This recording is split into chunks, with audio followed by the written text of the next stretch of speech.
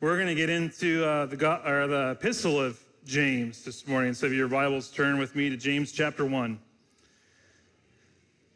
Realize sometimes our eagerness to get something or to accomplish something can cause problems.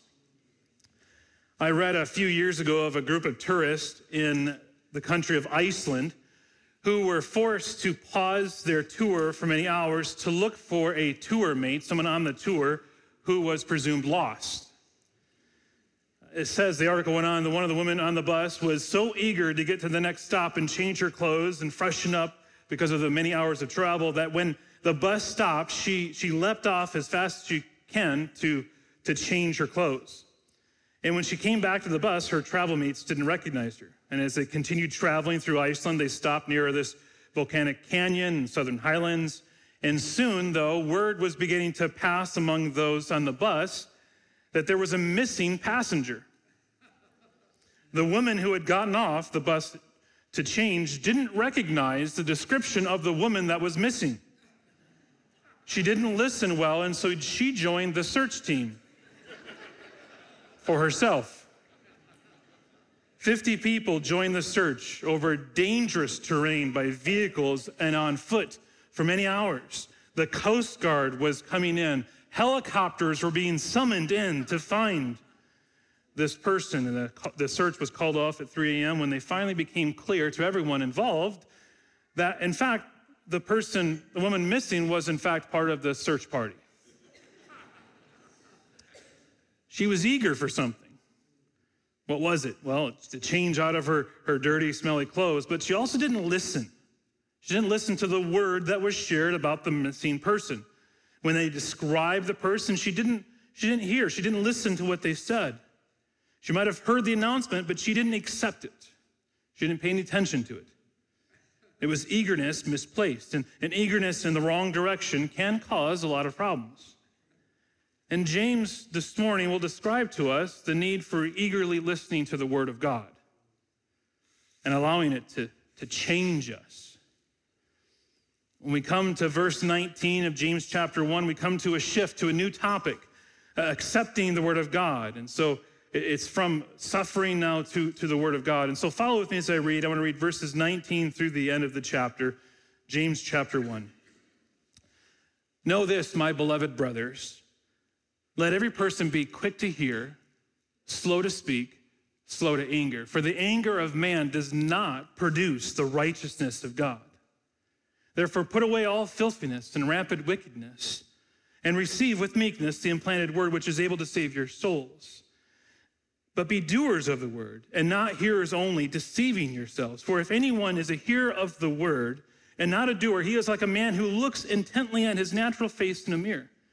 For he looks at himself and goes away and at once forgets what he was like.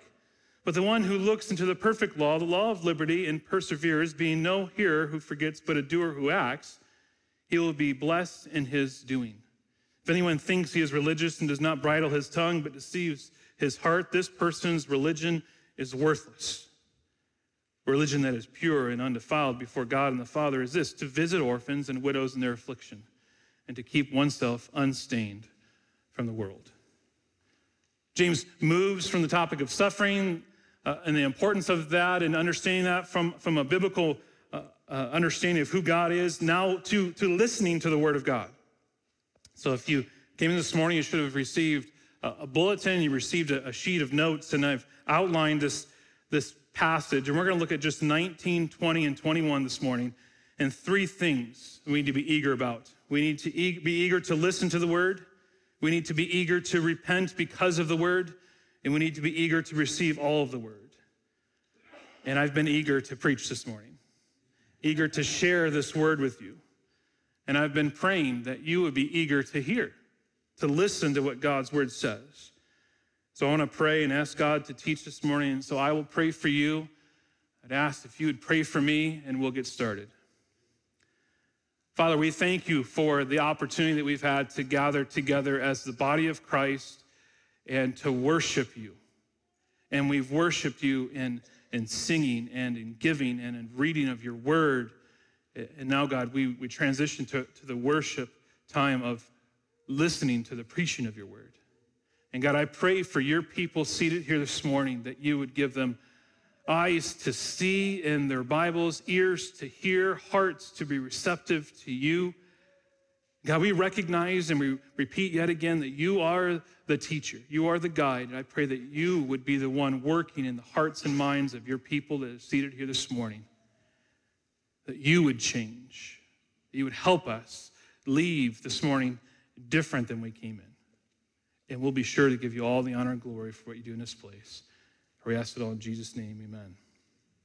So first, we need to be eager to listen to the word.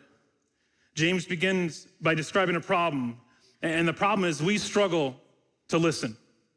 And here's what he writes, verse 19, "Know this, my beloved brothers, let every person be quick to hear, slow to speak, slow to anger. For the anger of man does not produce the righteousness of God." I'm trying really hard to memorize these verses, by the way. I challenge you to do the same. We like to talk, and this is a problem to listen then. Plain and simple, we struggle with listening because we like to talk. We don't naturally listen. We need a biblical audiology. That's a word, actually. Biblical audiology, a theology of listening. Listening is a dominant theme in the Bible. Almost every book of the Bible has some reference to listening and obeying the word of God. From Genesis to Revelation, through the poets and the prophets in the Old Testament, through Christ and the apostles in the New Testament, God calls for us to hear and to heed him. And over a period of 1,500 years, God chose approximately 40 men through whom he spoke. And Hebrews begins by saying, long ago, at many times and in many ways, God spoke to our fathers by the prophets. But in these last days, he has spoken to us by his Son. And under the supervision of God and the Holy Spirit, men like Job and Moses and Joshua and Samuel and Ezra and Nehemiah and David and Jeremiah and Daniel and Matthew, Mark and Luke and John and Peter and Paul, they all wrote down what God said. And that's what we have in front of us. And Peter said to us, knowing this, first of all, that no prophecy of Scripture comes from someone's own interpretation, for no prophecy was ever produced by the will of man. But men spoke from God as they were carried along by the Holy Spirit. 2 Peter 1. There's still a major section in Christians today, liberal Christians who would still question the authority of the Bible. That doesn't speak with any authority to their lives. And postmodern Christians would question the clarity of Scripture. Does the Bible really say that? And non-Christians would question the necessity of Scripture. Do we really even need the Bible for life? But I dare say that today, evangelical Christians today, Bible Christians, non-denominational churches like ours begin to question the sufficiency of Scripture. Is it enough? Yes, the Bible is given to us by God through the human agents that I listed earlier. And yes, the Bible is true and it has authority and it's without any errors. But when the rubber meets the road, there are many that do not believe that the Bible is sufficient. And why do I say this? Because books like Jesus Calling by Sarah Young fly off the shelves. You have the Bible, you have the very words of God, and yet we're not listening to the word. We want something more. We don't want to listen to the word. We say things, I need a word from the Lord. But friends, what am I holding here? What are you holding? The very word of God. And God speaks in his word, so to not read your Bible is not to listen to God. Some say, I don't hear God speaking today. I want to hear God speaking in an audible voice. Friends, read your Bible out loud. To not read your Bible is to not listen to God. And James instructs us this morning to listen to what God says. And listening is vital to the Christian life. This Bible is sufficient for your life, and we need to listen to it. And James begins to preach to us this morning that we need to be eager to listen to the word of God, and all that's just my introduction. He says in verse 19, know this, my beloved brothers, let every person be quick to hear, slow to speak, slow to anger. Know this. James is literally saying, pay attention to what I'm going to say next. And today I would say, friends, put away those things that would distract you from hearing God's word. I'm happy, I'm thrilled that in this day and age we can carry the entire Bible in our pocket on our phones. I'm glad for that. Aren't you? In different opportunities to always have the word of God with me. But if that's a distraction for you, friends, even this morning, put it away and get a paper Bible. Don't be distracted by that. Even though it's good, don't be distracted by it. And James says to us, pay attention. You know, this is the flight attendant at the beginning of the flight telling you all the things you need to do in case of problems. Pay attention, instructing us what to do next, how to live. This is what James is saying. Know this, pay attention. He says, my beloved brothers, these are fellow Christians, brothers and sisters in the Lord. And he's going to be direct with them, not general. He says, let every person be quick to hear, slow to speak, slow to anger. And he's writing to us individually. He's writing also corporately. But friends, make note, this is for all. This is for you this morning. Let every person, all of you seated here this morning, listen. And then he gives 3 imperatives, 3 commands. You see those there in verse 19? These are vital and importance for us in the Christian life. They're crucial. He says, first, be quick to hear. What did you say, James? Be quick to hear. Literally, it means hurry up and listen. It's a rapid pursuit to listen to God's word, a swiftness to hear. To hear means to pay attention, to sit quietly, to be attentive. And listening was vital for James' original audience because this is the very first book of the New Testament. These scattered Jewish believers had portions of the Old Testament, but it was crucial for them to listen. All communication of the gospel was oral at this time. And we learn, friends, we learn when we listen. All learning is done by listening to someone. And we learn by listening and not speaking.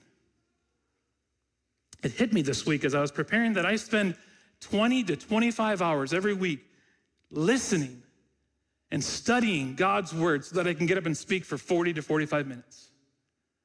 I have to listen. I have to listen to what God's word says. Sometimes upwards of 50 times I read a passage out loud so I can listen to what the passage is saying, so that I can hear God's word. I sometimes, even in the technology, have a Bible app that can read it for me so I can have someone else read it. I can listen to what it's saying. And I have to push myself to listen well. Listening doesn't come natural. It doesn't come natural to me. It doesn't come natural to you. And the author of Hebrews knew this well. He wrote to the Hebrews in chapter 5, verse 11. He says, about this we have much to say, and it's hard to explain since you have become dull of hearing. For though by this time you ought to be teachers, you need someone to teach you, again, the basic principles of the oracles of God. You need milk, not solid food. For everyone who lives on milk is unskilled in the word of righteousness, since he is a child. But solid food is for the mature, for those who have their powers of discernment trained by constant practice to distinguish good from evil. There's a tendency in all of us to become dull of hearing.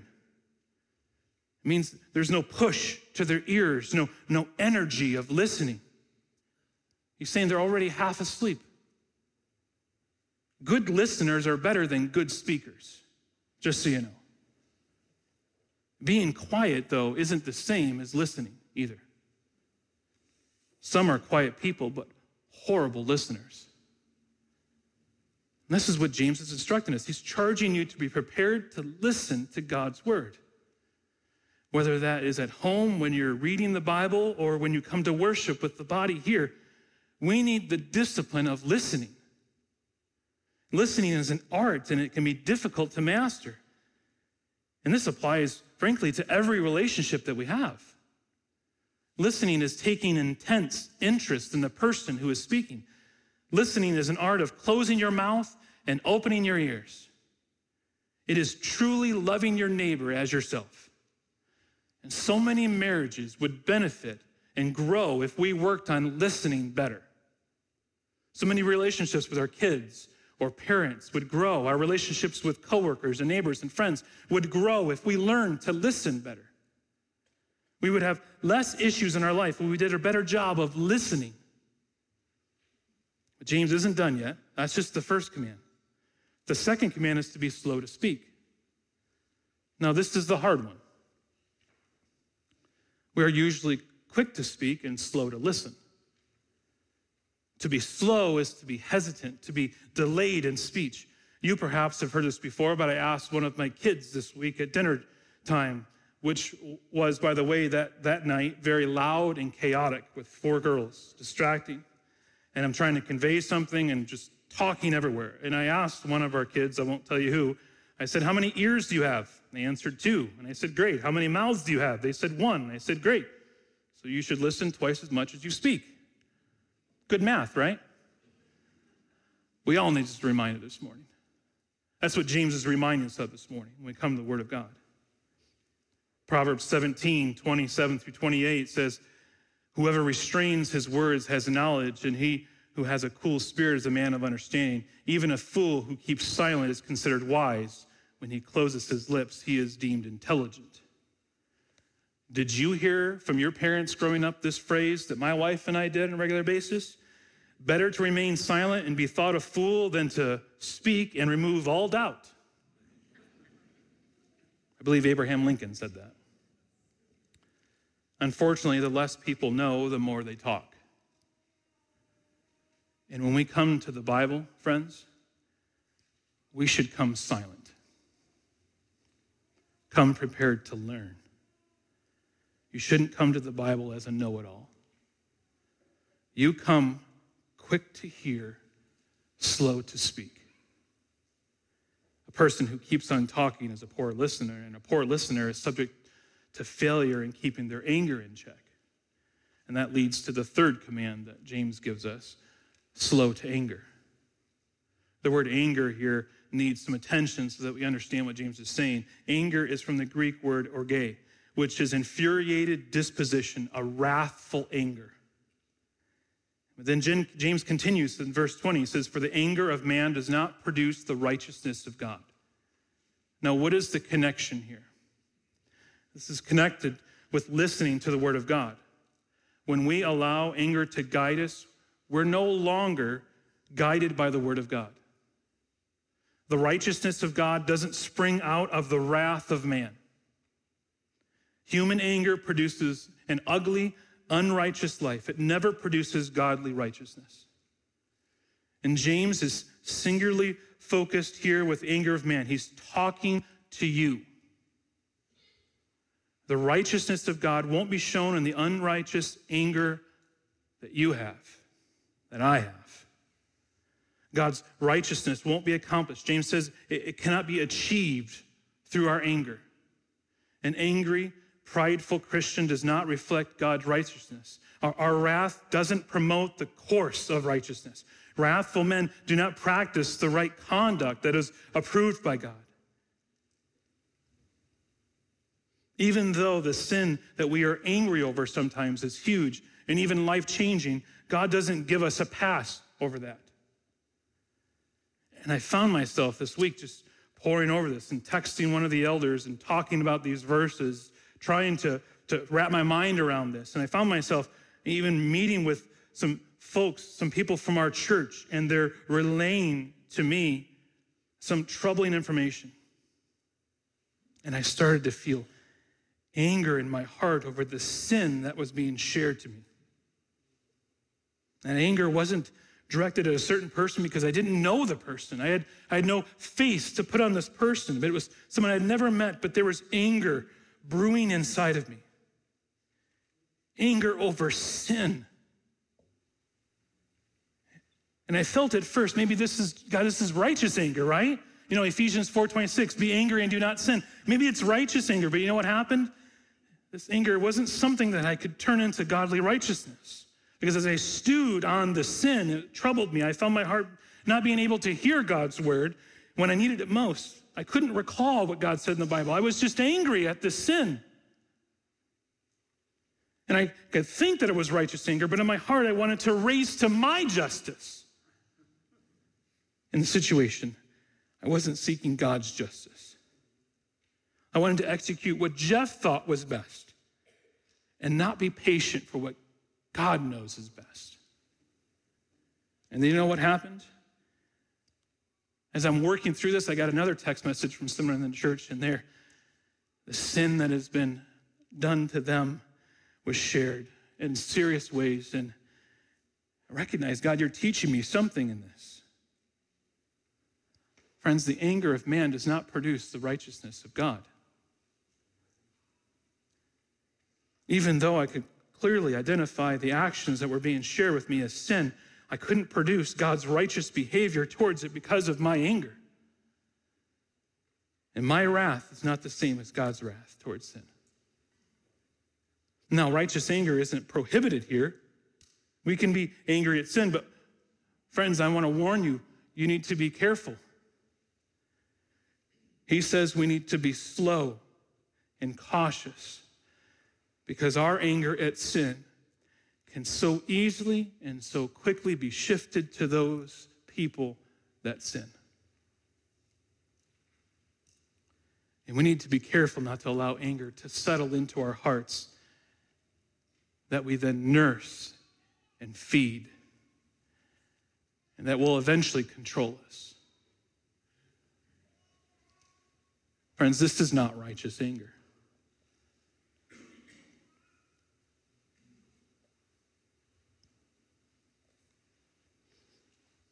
Anger does not allow you to listen better to God's word. Have you ever tried to get someone's attention when they're really, really angry?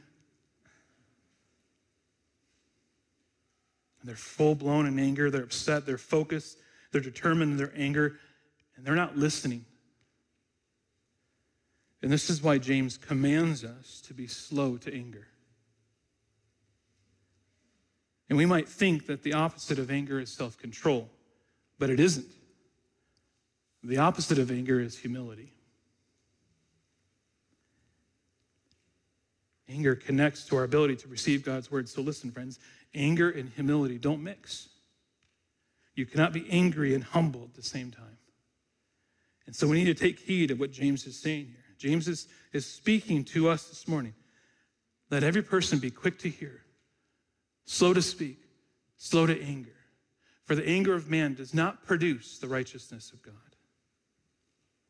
And when we come to sit, hopefully daily before God's word, to sit under his word, to read his word, to study his word, we need to come as ready listeners, silent, ready to receive what God has for us. So that's the first thing we need to be eager for. Second, we need to be eager to repent because of the word. It says in verse 21, therefore put away all filthiness and rampant wickedness and receive with meekness the implanted word which is able to save your souls.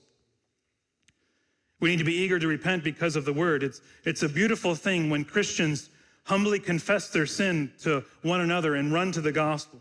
And maybe it's after a gospel-centered sermon or a Christ-anchored Bible study, or perhaps after some meaningful prayer. It could also be through the thoughtful and caring friend that shows us our sin, or a spouse that identifies the sin in our lives. And in these moments, God is doing his work in our hearts, bringing conviction of sin and contrition, and it quickly follows, and we're in agreement with God about our sin. And all of this is known as confession. I had someone come up to me a number of months ago and asked an honest question, the difference between confession and repentance. And I believe they're not the same. In our desperation to be done with the shame of sin, we confess. But then we sometimes foolishly exhale and believe that the work is done. We don't want to talk about our sin any longer. We don't want to be bothered by it. But we fail to realize that confession is just the beginning. And when we neglect repentance, we need to agree of the truth of our sin, our confession, and then choose a gospel-motivated response. James will talk about that, putting our faith in action. Confession only begins the process of repentance. 2 Corinthians 7:10, for godly grief produces a repentance that leads to salvation without regret, whereas worldly grief produces death. Repentance requires that we don't drag our feet trying to shift the blame, making excuses, even covered with Bible verses, all because someone expects us to. Instead, repentance requires more, a full and complete surrender to the Bible and to the truth of God's word. Even sometimes submitting ourselves to other Christians for help and encouragement and accountability. And when we're repentant, we see the necessity of rebuilding trust with others that we've sinned against, even if it takes longer than we planned. Friends, this is repentance. And this is what James is calling us to so that we can receive God's word. He says, therefore, put away all filthiness and rampant wickedness. He instructs us to put away or put off or take off. This word has the idea of taking off filthy clothes, to take off that behavior, this filthiness, this wickedness in our heart that is coming out in our life, to put it away. And it's a command for us, a strong admonishment. And it reminds me of a mudroom in a house. Anyone have a mudroom in your house? 2 people. Just seeing if you're listening. When Katie and I were looking for a house, we desperately wanted an area to take our shoes off that wasn't inside the house. If you ever come to our house, you'll find that we take our shoes off. This is a result of living in Sweden. In Sweden, they make kids take their shoes off every time they go into school. Yes, that's true. It's glorious, by the way. Why do they do that? Well, it's like snowing 9 months of the year. So they want to keep snow outside. And so it became ingrained in us. Every time we went to someone's house, you take your shoes off. It's just part of how life is for us. And I think of this mudroom. This is the mudroom for the Christian here. James says, take it off. This filthiness and rampant wickedness. And if we're so worried about our homes becoming dirty, how much more should we be concerned about the filth of sin in the household of God? But what should we take off? James says filthiness. It refers to any sort of moral defilement or impurity. It's a theme that we've seen multiple times in New Testament passages. Ephesians 4:22-24 says, to put off your old self, which belongs to your former manner of life and is corrupt through deceitful desires, and to be renewed in the spirit of your minds, to put on new self, created after the likeness of God in true righteousness and holiness. In Colossians 3:8-9, but now you must put them all away, anger and wrath and malice and slander and obscene talk from your mouth. Do not lie to one another, seeing that you have put off the old self with its practices. In Hebrews 12:1, let us also lay aside every weight and sin which clings so closely, and let us run with endurance the race that is set before us. But even more interesting is the word filth here is also used as a medical term used at this time for earwax, which, if allowed to build up, does what? Hard of hearing. It causes dull hearing. You see the connection even what James is saying? I mean, this fits right in. To hear the word, we have to be disciplined to be rid of sins that God has revealed in our hearts. Otherwise, we won't hear the word. To put them away. If the word to you, friends, is not active, it's not alive to you right now, perhaps it's because you have a wax buildup that's causing you not to be able to hear God's word well. Perhaps you need a spiritual house cleaning. Friends, is this you? Do you get excited to read God's word? Is the word sweet to your soul? You find it to show more and more riches every day. Perhaps you need to spend time meditating on Psalm 139, verses 23 and 24. It says, search me, O God, and know my heart. Try me and know my thoughts, and see if there be any grievous way in me, and lead me in the way of everlasting. Maybe you need to memorize that and recite it to yourself every time you open up God's word. If there's sin, God would make it known to you. You'd be quickly to turn from it and turn to him. You should have these practical exercises before we sit down to read God's word or sit under God's word. And practically, friends, this should be done every time we open the Bible. And I understand this might come across old school or fuddy-duddy, but I don't really care. I'm going to say it anyways.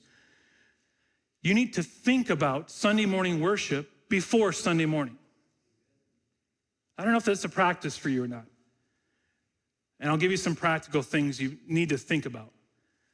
You probably need to make it a practice to be home every Saturday night. I don't know if you noticed that we seldomly plan any church events on Saturday night. Why? Because there are enough distractions in our life to pull us away from preparing ourselves to sit under the preaching of God's word. And we need to take Saturday evening to prepare our hearts for Sunday morning worship. And we've set aside in our culture today, right now, primarily Sunday as the day of worship. And so we need to recognize, friends, you need to recognize that the day your church meets is the most important day of the week. It really is. Pastor Garrett Kell, I've shared this before, I'll read it again, has helped me. He says Sunday worship starts Saturday night. He lists 5 things we should do on Saturday night. It'd be good if you write these down. First, read tomorrow's sermon text. Friends, this prepares our heart for what will be preached. I didn't want to ask this, but I'm going to. How many of you read James 1:19 through 21 last night? We give it to you every quarter. We list it out. We take great strides to have a preaching schedule for you to have. This is why. There's a method to this madness. This is why. I want you to be in the Word before you sit under the Word. The second thing you can do is pray for your pastor's preaching, whoever's preaching. And friends, I can't echo this enough. I so desperately need your prayers to preach God's word faithfully. To spend just a few moments on Saturday evening praying for the one that's preaching the next day. Pastor Ryan is preaching next Sunday. Pray for him. Number 3, pray for the church to humbly receive God's word. Praying for people specifically that you know, that you have a relationship with, part of this church, that maybe have had struggles this week. And pray for them as they sit under God's word to be receptive to what the word is. Pray for your brothers and sisters to be eager to put off sin and put on God's righteousness. The 4th thing, pray for unbelievers to come and to believe. Are we praying for others to join us? We have more seats. We can get more. Are we praying for that? When was the last time you invited someone to come along to church with you? You know, because you're here, but we have services outside of Christmas and Easter. Your unsaved friends can come those other Sundays. They really can. We'd love to have them. We need to be praying that way. We need to ask and invite them. Come to church and I'll take you to lunch. Not that you bombard them then, just open up the opportunity and pray for others to come. Number 5, get to bed early so you can show up early and to bless others. What time does service start? Oh, yeah, I'm putting you to test, right? What time does service start? Sunday school's at 9:15. Worship is at 10:15. Coming early. Is this brand new to you guys? I don't know. Does anyone love to be early to places? I do. I hate being late. It's a pride issue. Come early. Go to bed early. And I'm serious. Don't stay up on Saturday night watching a movie that's not going to help you prepare to sit under God's word. Don't stay up to watch the Huskies. They're probably going to win, okay? You can check the score the next day. It's not worth it. Get the sleep your body needs so that you can come and you can be alert and be involved with the church family to worship. And if you're struggling sitting here, and I recognize this is normal for a number of people that work jobs or you're moving all the time, all week, and this is the first time maybe you've sat down for an hour straight and it's hard to listen and pay attention. If you need to stand up, you're not offending me. feel free to do that. I pray for you, okay, in that regard, because I just sit in the office. I don't feel like I do real work in that way. Where some of you work 50, 60 hours and lifting things and you're tired. I understand that. That doesn't offend me, and it shouldn't offend anyone here. We need to work at that, though, so that we can listen well. And friends, also recognize that Sunday morning is an event. It's not an event that you just check off the list. And if you're new here this morning, we're glad you're here, but Sundays is not just an event that we attend. Sunday morning is an opportunity to worship together as a body of Christ. And I'll add a sixth one onto his list. To prepare, friends, we need to spend time confessing sins, pulling out weeds and preparing the soil for the implanted word of God that we'll get to here in a moment. Charles Spurgeon said, "The stool of repentance and the foot of the cross are the favorite positions of instructed Christians." So friends, may we be eager to repent because of the word. This leads to my last point this morning. We need to be eager to receive all of the word. He says, "Therefore put away all filthiness and rampant wickedness and receive with meekness the implanted word which is able to save your souls." We need to be eager to receive the word. How do we do this? First, he says we receive it. It means to have an urgency. It also means to give it a warm welcome. We know this, don't we? We've experienced this maybe. How do you feel when you come to a friend's home or even a stranger and there's a warm welcome at the door? Right? It's enjoyable. There's a desire for you to be there. Have you been on the other side of it where you show up and they're like, "Oh, you're here"? That's not really enjoyable. You kind of feel like, "Oh, I'm going to go to Chick-fil-A." You want that warm welcome. And he's saying that. Warmly welcome the word of God into your life. That's the first. Second, we welcome the word into our lives with meekness, he says. This means to show humility. This is the opposite of anger that we see in verses 19 and 20. You won't learn from the word if you approach it with anger, with pride.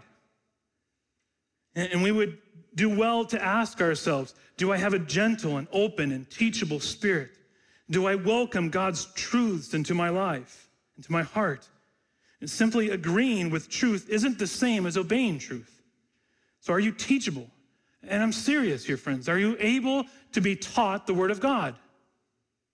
You see the connection here, verse 19 through 21? You cannot be out in the world every day of the week telling people off, controlling everyone, never listening to someone, never pausing to understand people, never pausing to ask kind and gentle questions, and then come with a learning spirit and think that you'll come and sit under God's word and be anything different.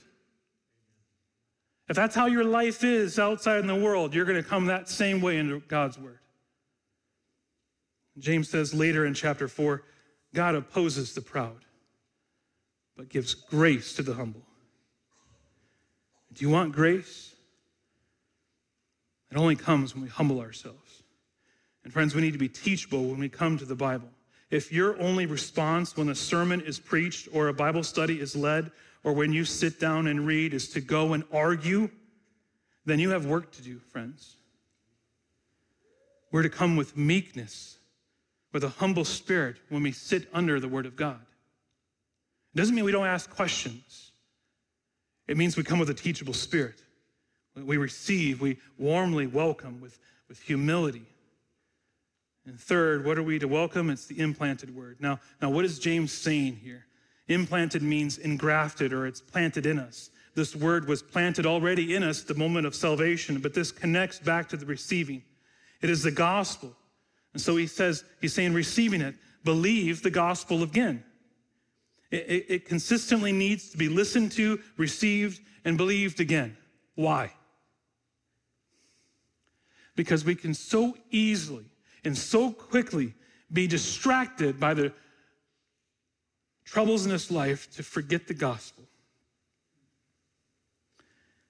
And friends, I hope I repeat this till the day I die. We need to keep preaching the gospel to ourselves,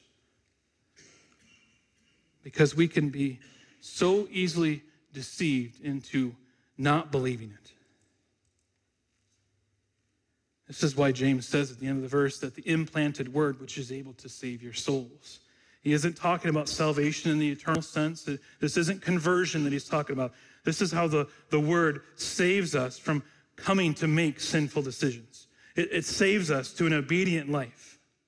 And there's three aspects of salvation here. The past aspect is a salvation that God used his word. We saw it in verse 18, the truth of the gospel to bring us to birth. And then the present aspect is the word that aids in our sanctification. It is a constant resource that builds up the believer to give us freedom from sins that bring dominion in our lives, that we become more like Jesus Christ. That's why the psalmist says in Psalm 119:11, I have stored up your word in my heart that I might not sin against you. And we learn God's word and we hide it in our heart so that we won't sin.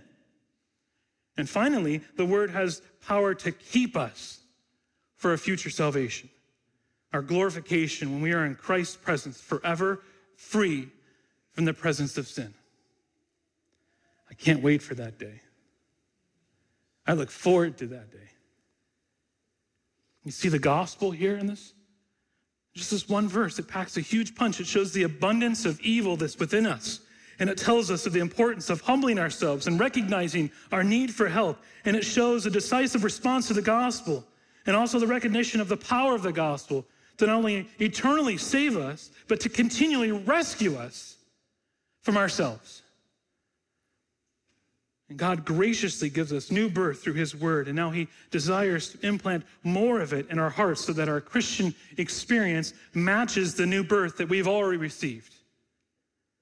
So we should be eager for the word to do its work in our lives. And friends, I recognize perhaps you're here this morning and the Spirit is doing his work in your heart.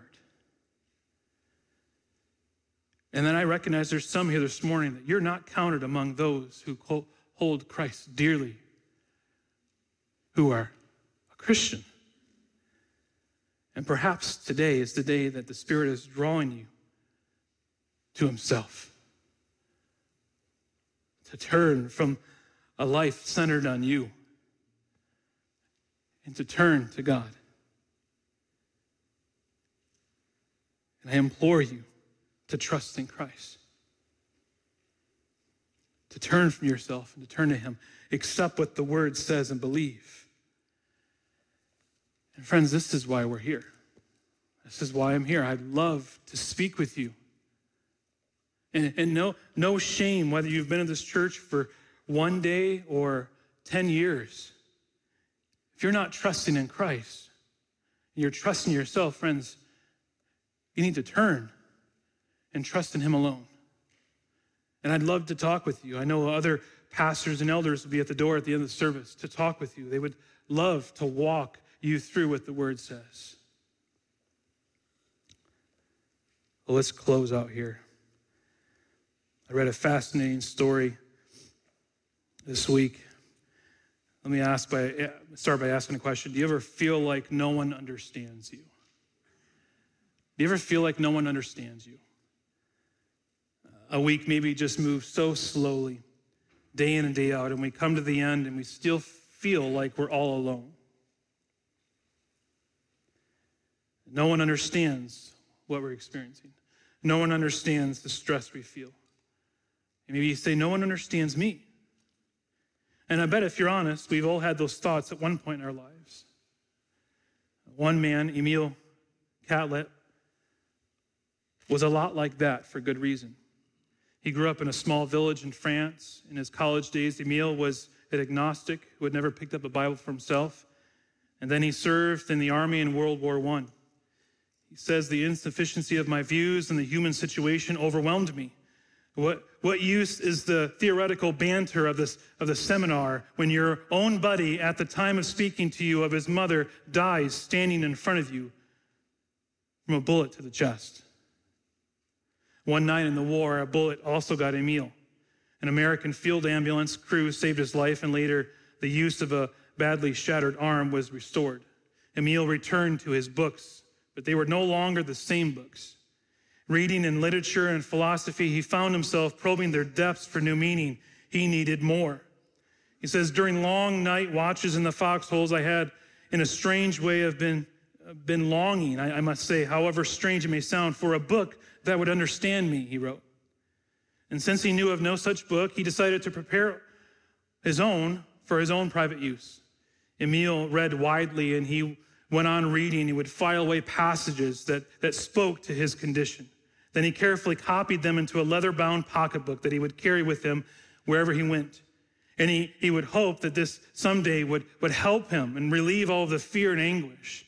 And the day came when Emil put the finishing touches on the book that he says would understand me, the words and the sentences that would speak to his condition and help him through life's happenings. A beautiful sunny day, Emil went out and sat under a tree and opened up his book and went on reading. However, a growing disappointment came over him. Instead of speaking to his condition, the various passages reminded him of their context and the circumstances. And the things that were on his heart when he wrote it weren't on his heart right now. In his own words, then I knew that the whole undertaking would not work simply because it was my own thinking. It carried no strength of persuasion. He realized that this book he created couldn't change him. It couldn't change his view of the circumstances that he now faced. And at that moment, Emil's wife, who knew nothing of the project on which he had been working, appeared at the gate of the garden pushing a baby carriage. And she had with her a Bible in French from a pastor she had just met on the morning walk. And as she stood in front of him, Emil literally grabbed the book and rushed into his study with it. And he opened the Bible and chanced upon the Beatitudes. And he read and read and read, first in quiet and then aloud, with an indescribable warmth surging inside, he says. These are his words. He says, I could not find words to express my awe and wonder. And suddenly the realization dawned upon me. This was the book that would understand me. I continued to read deeply into the night, mostly from the Gospels. And lo and behold, as I looked through them, the one of whom they spoke, the one who spoke and acted in them became alive to me. And the providential circumstances amid which the book had found me now made it clear that while it seemed absurd to speak of a book understanding a man, this could be said of the Bible because its pages were animated by the presence of a living God and the power of his mighty acts. And to this God I prayed that night, and the God who answered was the same God of whom it was spoken in the book. And some of you here this morning have looked everywhere you could find for something that can understand you.